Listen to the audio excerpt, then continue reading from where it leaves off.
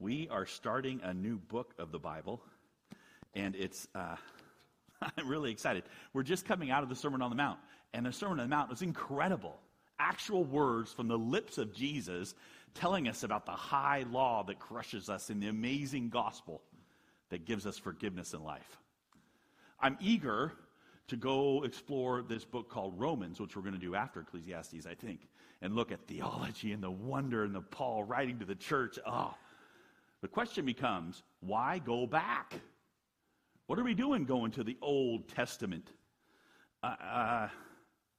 wisdom literature and spend time in Ecclesiastes, which is the book we're going to?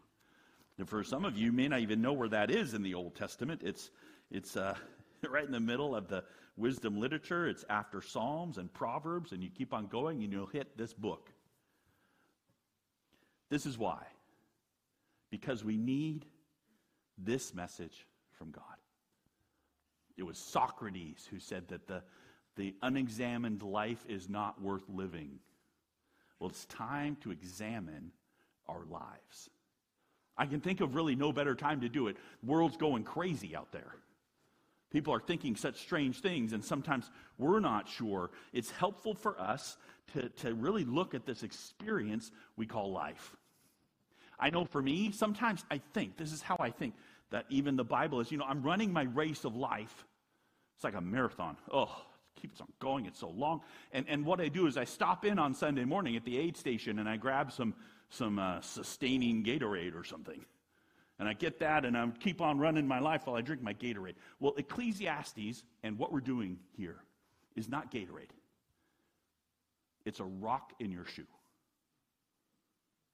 You're running, and all of a sudden you got this huge rock in your shoe. And you go, should I run this race? What is this race I'm running? And is it worth it to run to what's going on? It's a step back to say, wait a minute. What are the things that make my life life? And why am I doing them?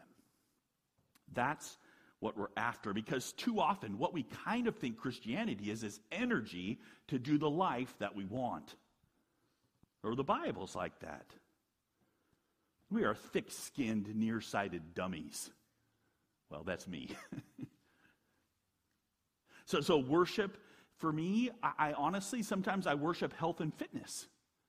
And then when I get too old for that, I start worshiping security and money. I start having these desires that I have, and then we need a dose of truth for ourselves and our life here, and I say it because it's true. You say, well, but Dax, we're in Christianity. We know what life is about. I live for Jesus. 1 Corinthians 10:31, whatever you do, do it all for the glory of God. What is God's glory, though? What does it mean to live it out? What does it mean for your life here on earth observationally? There's an American poet, his name was Carl Sandburg. He compared life to the onion. Life's like an onion. You peel it one layer at a time, and sometimes you weep. Is that life?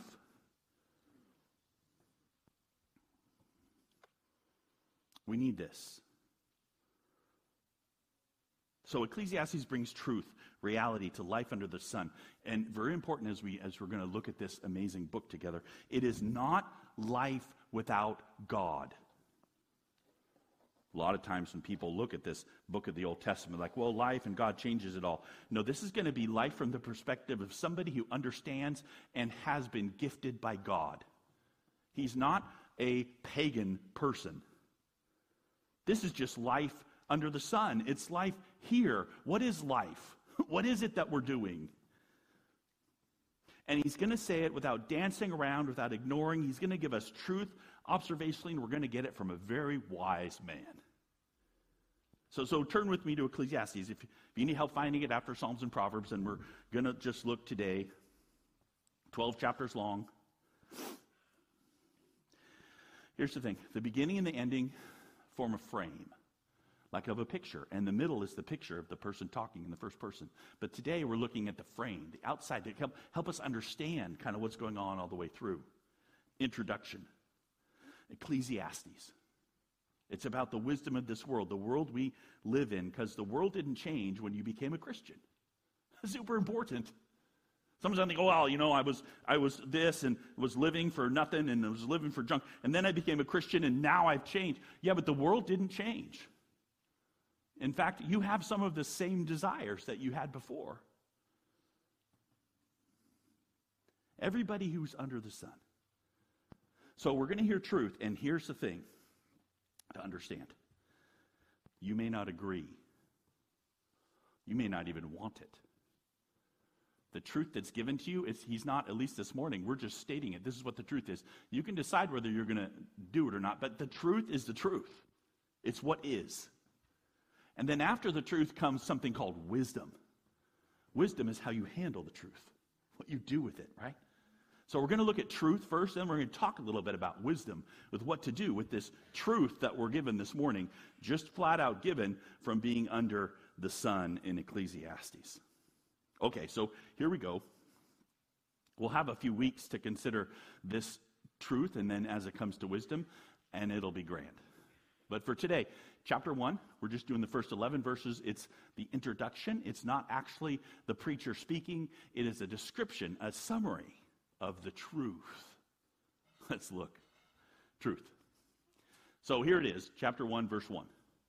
The words of the preacher, the son of David, king in Jerusalem. Okay, we're going to hear the perspective of somebody as we go through Ecclesiastes. It is the preacher. It probably is better. In fact, that's where the name for Ecclesiastes is the word for church that we would have in Greek transliterated, right? It's the gathering, and it's the person who is gathered one, the one who gathers, the one who collects, perhaps a collection of sentences or sayings, the proverb collector. But, one who has studied deeply is willing to pass it on. Koholeth is his title. That's what Ecclesiastes is transliterating into Greek. The text we have points to, actually, this was written after the Israelites came back from exile. But it's definitely the perspective, perhaps even the collection, of Solomon. Solomon, right? You know his story. Solomon, who famously prayed to God, what do you want, Solomon? And Solomon says, I want to be wise. And God said, okay, I will give you more wisdom than anyone's ever had. That's the perspective that is being written in this book. His vantage point, his truth preserved by God, inspired by God. Right? He's son of David, privileged, king in Jerusalem, massive wealth, massive number of wives, and very, very importantly and famously given wisdom by God himself. Here it is, his truth summarized. Vanity of vanity, says the preacher. Vanity of vanities, all is vanity. What does it mean? What does man gain by all the toil with which he toils under the sun? A generation goes, a generation comes, but the earth remains forever. This is the summary. Vanity of vanities. In fact, you know this. If you've been around Christianity at all, if you've been around Bible, the Bible at all, or Sunday school at all, you know, vanity of vanities, that's a statement from Ecclesiastes. People know what I mean. But vanity, what is that? It's not a closet. It's not a wardrobe. It's not vanity like, you're so vain, you probably think this song is about you. It's not that. It's not about your looks. The better word would be meaningless. Or, put it modernly, absurd. Absurd, says the preacher. Absolutely meaningless. Everything is absurd. Well, that's interesting. The Hebrew word there, it's a word that's mostly only used here in Ecclesiastes. It's hebel, right? It's really only used in one other chapter of the Bible. That's Genesis chapter 4, because it's with a little bit different vowel pointing. The name of Abel. Abel. Remember Abel? Upstanding man, he gave a good sacrifice, and what happened to him? He was murdered. That's wrong. Right? The word means breath or vapor. So something like smoke. So it's like you have a pillar of smoke and say, hey, let's go capture that in our arms, and you grab a handful of the smoke and it just goes through your arms and you can't grab it. It's ungrabbable. Okay? This is absurd. So a pointed question follows, because you just say, well, everything's absurd. Yeah, okay, whatever. Let's get back to real life. You go have your philosophical statement over there. So he follows it up with a question for you to think about. He says, what does man gain by all the toil at which he toils under the sun? Everything you do, what do you get from it? When it's all paid, what's left? What's the profit? You know what his answer is? Nothing. A generation goes, he says, a generation comes, and nothing changes. We all go away. We toil, we labor, we expend energy, and lots of things under the sun on this world for us to build, and us to work, and us to leave a legacy, and us to improve ourselves and other people. What's the payoff? Nothing. This guy's kind of downer, man. Absurd.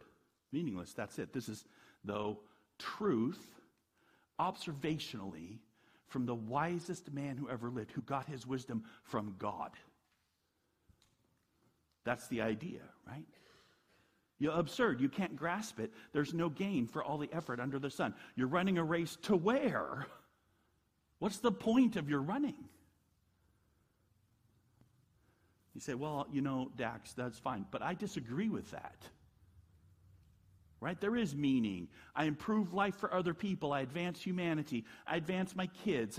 I live for the greater good. And this man says, no.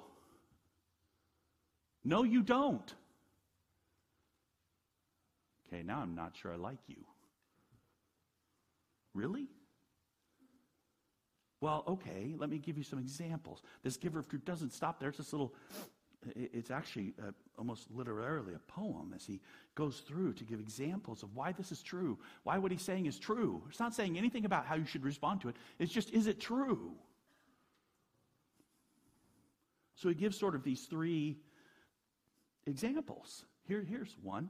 The sun rises and the sun goes down. It hastens to the place where it rises. The wind blows from the south and goes around to the north. Around and around goes the wind, and on its circuits the wind returns. All streams run to the sea, but the sea's not full. To the place where the streams flow, there they flow again. So, what's your impact on the cycles of nature? Or that's sort of his first example. The sun rises, it goes down, it runs over and does it again. There's no change. Your whole life it does this. It hasn't changed. All the stuff you've ever done hasn't changed, that the sun just cycles. The wind blows around and around. There's no change. Your whole life, the wind has been blowing. Say, yeah, but I put up a big windmill. Can change that wind. Yeah, give it enough time, and the windmill will be gone. And the wind will still blow. Right? The streams that come down and evaporation happens, and we know the cycles. I can tell you scientifically, I studied that stuff, right? I love science, but the science just describes what happens, and he's talking about the reality. Nothing changes for all the stuff you do. This is the truth, he says. It's kind of become a cultural phenomenon for us to reject this, to think that we can make a difference. Right? We can change the course of the wind and the streams and the sun, and we scream at the sky, and we build dams and windmills where we're banding together with other nations to change the effect of the atmosphere and the missions, right? It's okay. Well, you can try it, but this man's truth says, no, it's not going to work. The wind will still go, the sun will still go. You have no effect on it.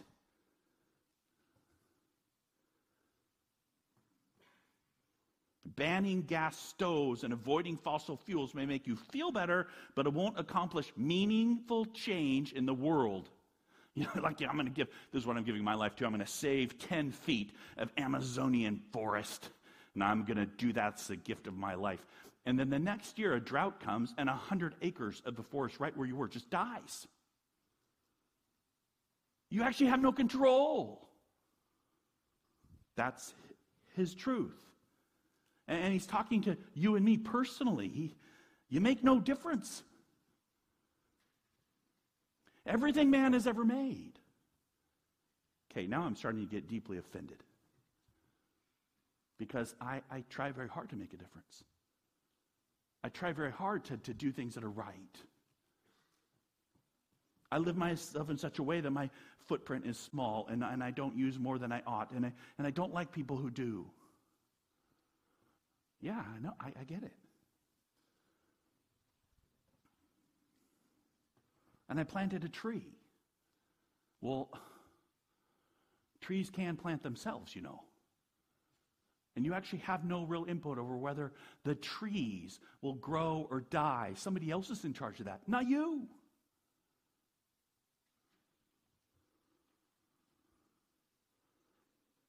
I mean, we get a little bit of this in our current society because really at the end of the day, if you look at sort of the environmental movement, the very best thing to happen would be for you not to exist. Then you would really have no impact. And that would be good. This idea is you have an impact and it's a negative one. So even that, though, is this different than the truth that this man comes and says to us, and it's in the Bible, is you have no impact, positive or negative. You're meaningless.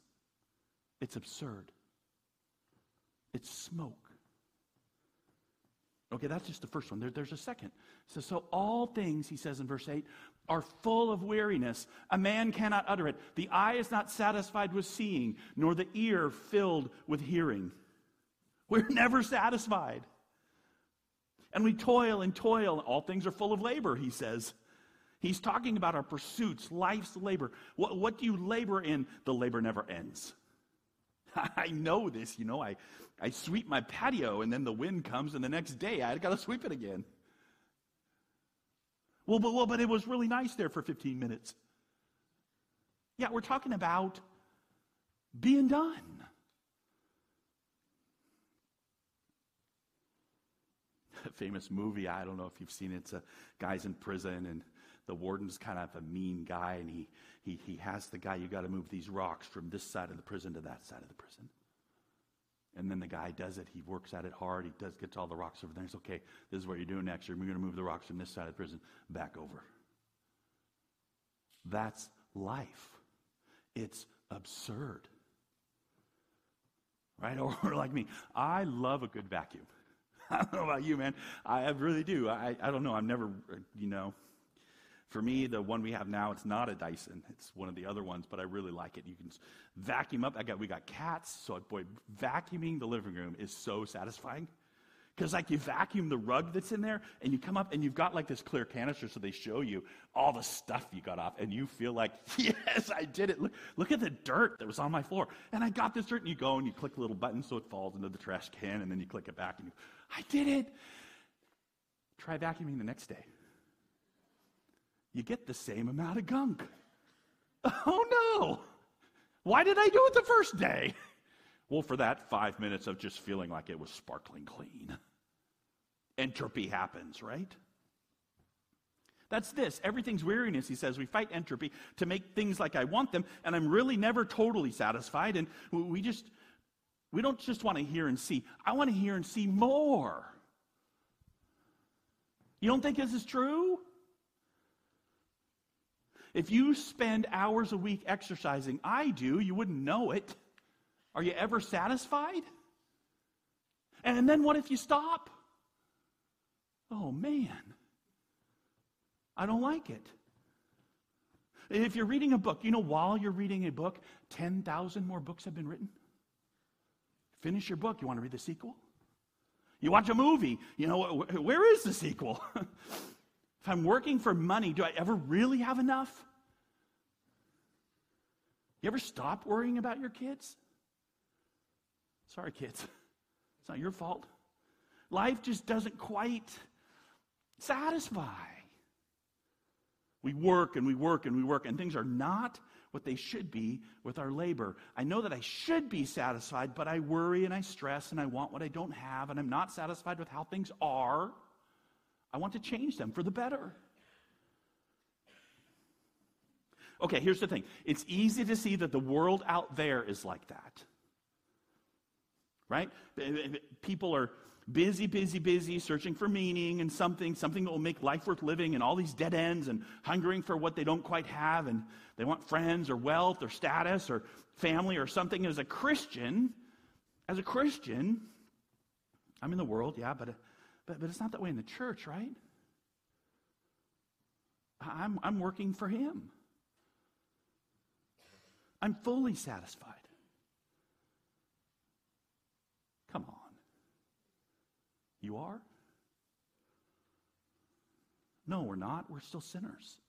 We just incorporate the language of Jesus into the same pursuits.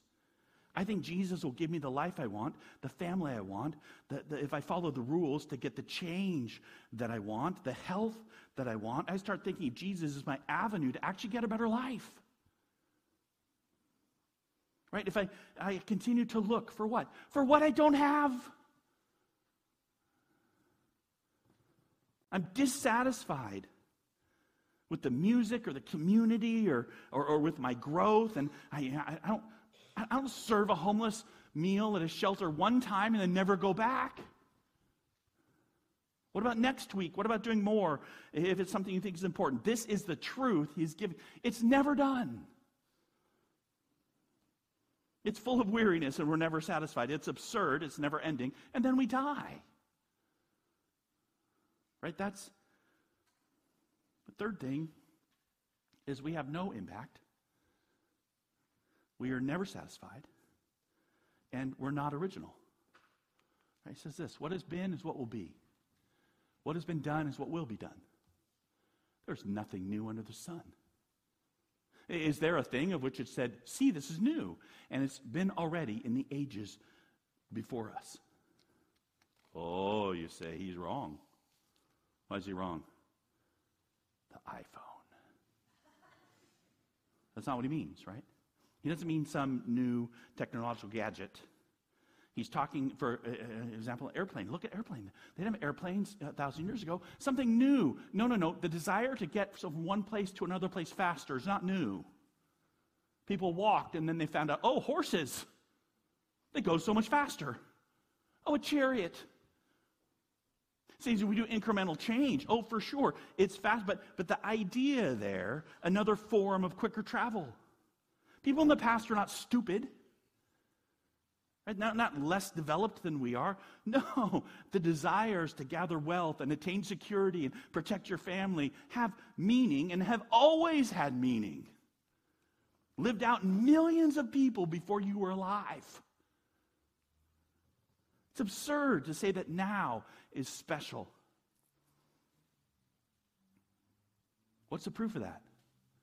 Well, think of the now of 300 years ago. Right in this place. Who lived here? I don't know. What did they desire? I don't know any of them. What are you talking about, Tex? There's no Bellingham here 300 years ago. Whatever tribal person was here, okay. Yeah, that's the thing. You have no idea. Why do you think 300 years from now, anyone's going to even know about you? But that's what he says. There's no remembrance of former things, nor will there be any remembrance of later things yet to be among those who come after. There's no legacy. No matter what you accomplish, no one will remember you in 100 years. The example I usually use with this is, I went to this Ivy League school, and there was this building there that someone said, try to leave a legacy. They'd give him money, so they built a dorm room, and we stayed in the dorm room. It was called Butler Hall. And now, 35 years, after I left the university, what did they do? It's gone. They ripped it down to build something else. The guy was even trying to keep his legacy. They're trying to keep my legacy.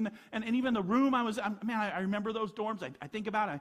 It looked a little bit like a prison camp. I was like, wow, this is college? But there I was, and now it's gone. The guy's long dead. By the way, who is? I don't know who. Maybe I could Google him. That would give me tons of information about him and his family and his desires, huh? I would know somebody if I Google them and know their name. No, I don't. But it gets even worse. Think about you. Okay, think about your mom and dad, if you know them. And now go another generation. Think about your grandparents. Got it? Think about their parents. And go one more, their parents. What was their favorite flavor of food? What was their major hope and desire? What did they love? You know what? You're lucky if you even know their name. You have no idea. Why? Because there's no remembrance of what's gone before. We may have a long lineage. You may be the king of England, and you got your lineage. You still don't know the person who was. You don't know what they lived for, what they hoped for, what their dreams were, why they did what they did. You don't know. We try and get around this with books, with writing down things. We still don't know. We don't even care. Right? You will be forgotten. Everything you're living for and pursuing, every monument we build as a society, right, will fall apart, will melt away. It's such a tragedy, wasn't it, that our collective cultural memory going away when people decide just to tear down monuments. But guess what? They're only sort of 50, 100 years ahead of time. They're going to go away anyway. People forget what they're there for. They start to represent something else. They get torn down. They say, no, forget it. We don't want that around us. Well, they don't. Nobody remembers the complexity of the people that came before us. What a big project. The Great Wall of China. Who built the Great Wall of China? Who picked a little section? Who was the laborer that built that? It's going to last 1,000 years. Do you even know his name? No. I don't. Nobody remembers. You labor and make money, and when you die, it goes to someone else. And at the end, at the base, at the core, even your own body. I was talking about this with someone today. Do you know that, take in your own mind, I'll give it a little pause. Take a guess. How many cells in your body die every second? I'm slopping snow. That's probably 5 seconds. So 5 seconds. How many cells in your body have died? 5 million. 50 billion cells a day die in your body. Guess what? You don't care. You don't know their names. You don't know their function.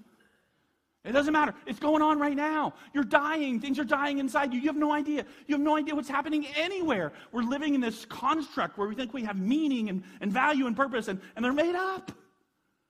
They're made up. That's what he's saying. If you think, I'm going to count, you're a fool. The commentator, one of them I like, said this: at the end of the day, life is frustratingly absurd. The cycles of nature are screaming that message to you. You live, you exert a lot of energy, but nothing new happens. Just like the sun, the wind, the rivers, and then you die. Oh, and one other thing. After you die, you will be quickly forgotten. Okay, happy Mother's Day.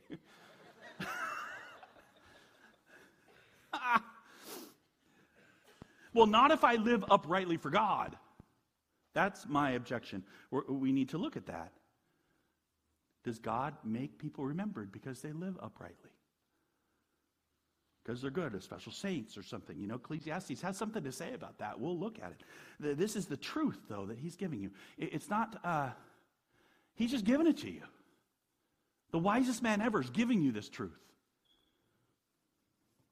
Under the sun, life is absurd. It's a vapor. It cannot be grasped. You will fail as you try. You are hugging smoke. This is the truth. Now, this is not wisdom. This is truth. The wisdom would be, what are you going to do with it, right? What do you do with that truth? That's wisdom. Let's take just a few minutes. Not as long, because we need to say his truth. What wisdom do you get out of this? I got 3 possibilities for you to respond to it. One, you could say, my wisdom, we're not there yet. My wisdom, number one, is this is not true. Don't know who this guy is, but he sounds really like a downer, and I don't like downers. So I'm just going to say it's not true. That you can go there, right? This Yahoo, he doesn't know. You know? I can affect the sun and the wind. I can build a legacy. Cause and effect tell me scientifically that I do things just right, I will have a life that matters. If I do my part, I can add meaning and value.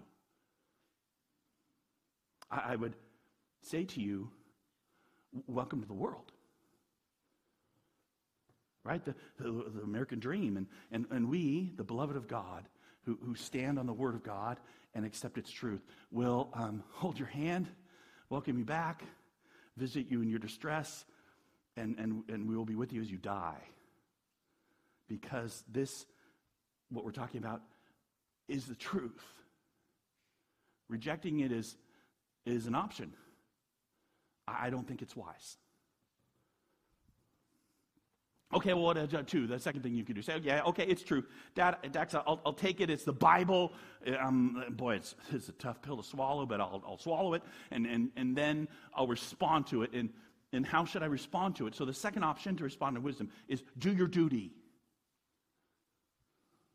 Well, what's that? Well, the wisest man in the world, he's going to land somewhere, and he's going to land here, right? Because the wisdom of the world is foolishness to God, but so therefore the only thing I can do is to do what God tells me to do, which is the whole duty of man, and therefore, because I know this world is crazy, man, but there is a God, so I'm going to act like there's a God, I'm going to do what he says. That's pretty wise, right? Everything is meaningless, absurd, a vapor. The best you can do is whatever you understand God's rules to be. The whole duty of man, fear the one who made all this, do what he says. It doesn't make any sense. I'm not going to try for meaning. It doesn't take away the absurdity of life, but he's the only one who sees you and remembers and judges, so live for him. This is way better than living for your legacy, or living for improving mankind, living for the climate, or for family honor, or for personal wealth. That's all passing and absurd. But you know what's not absurd? God exists. I'll understand him, this meaningless life, but I will do the rules. Sweet. That's good advice, you know. And we're going to get there when he goes there. But the difficulty that I have as a wisdom answer for us, the gathered church of God, is that we just did the Sermon on the Mount. Ecclesiastes is hundreds of years before God reveals himself by actually being born, having a mom, being born of a woman, becomes human, dies on the cross for our sin, tells us some amazing truths that this wise man simply didn't have. Right? The reality is the Sermon on the Mount is super clear. You don't keep his laws. You aren't who you should be. There's no try, there's only do. That's this. By the works of the law, Romans 3, no human being will be justified in his sight. Through the law comes the knowledge of sin. As you do your duty, the duty informs you you're not doing your duty. That's a trap. It's an infinite circle. It's a step towards wisdom, but it's not all the way. So option 3, there's a third option, right? You can trust the Son. And this morning, I call you as we close here. It is a response that doesn't deny the truth of what this man has said by the inspiration of the Holy Spirit in the Old Testament, that life is absurd, to say you can trust the Son. What does that mean? You can trust the one who came down from heaven for you. You can trust that he will give meaning and usefulness and take all the absurdity and swallow it up in himself. He became sin so that we might become the righteousness of God. He takes the real truth of absurdity and he changes it. So how does he do it, Dax? What does he do? I don't know. It still looks absurd to me. That's the truth of this man that didn't change because you came a Christian. Didn't suddenly become, well, you were futile and now you're not futile. No, it still looks futile, but now the promise is that God's working out everything for good. It doesn't look like it. but is true. Why is it true? By word of promise. Because God promised it. That's why. You know, that here's Romans 3 a little bit further on. For we hold that one is justified by trust, apart from works of the law. You don't do your duty. You trust. Who do you trust? Jesus. What's he doing? He's done it all. Yeah, but the cancer still happens. But people who are like cheats still get ahead. There's injustice. The things don't look like they're coming together. It looks like they're falling apart. Yeah. Your eyes are deceiving you. God is in charge. And Jesus has promised, hasn't he?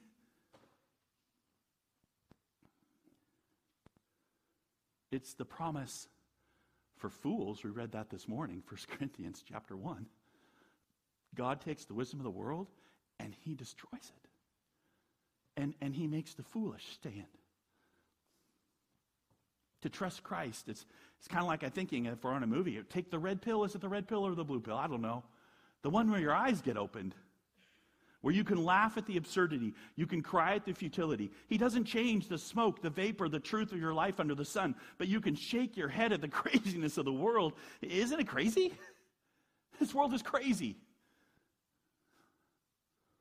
And trust. What I trust? I don't trust that he'll suddenly change the craziness of the world. I trust his promise. He has promised to set things right. He has promised he's making a place for me and for you. He has promised to guard you and me and keep you and me forever. He has told us that we are grass, right? Here today and gone tomorrow. So stop acting like you're deeply important and see that you're deeply loved. That's it. And you're bound for somewhere else. This race is not for you. That's the Matthew 11, right? Come to me, all who labor and are heavy laden. Because I'm running this race and it doesn't seem to be working out. And I see all these things. I think I'll engage my mind and I'll fix them. And then it's never fixed. I will give you rest. Why? Because I carry the burden. Because I've done it for you. This is our Savior. How does he do it, Dax? How does he do it? Well, he does it this way. Because of him, you are in Christ Jesus. He became to us wisdom from God, righteousness, sanctification, redemption, all that we are in Christ. Right? It's not in the world, because the world is still going this way and inviting you in to think in this way of thinking that says, what I do really matters to change and to make God like proud of me. The proud of you is that you trust Jesus, who actually says, I've done it all. C.S. Lewis put it this way as we close. If I find in myself a desire which no experience in this world can satisfy, and no, the world does not satisfy. The only thing it can mean is that I was made for another world. And that world is life in Christ forever. That's the Bible. Escape from this absurdity, not twisting it into meaning, but finding life somewhere else in the resurrected life that Jesus Christ promises you. Okay, this is just our introduction. We're going to go through piece by piece as the preacher makes his case for why life is smoke and where our hope can actually be found.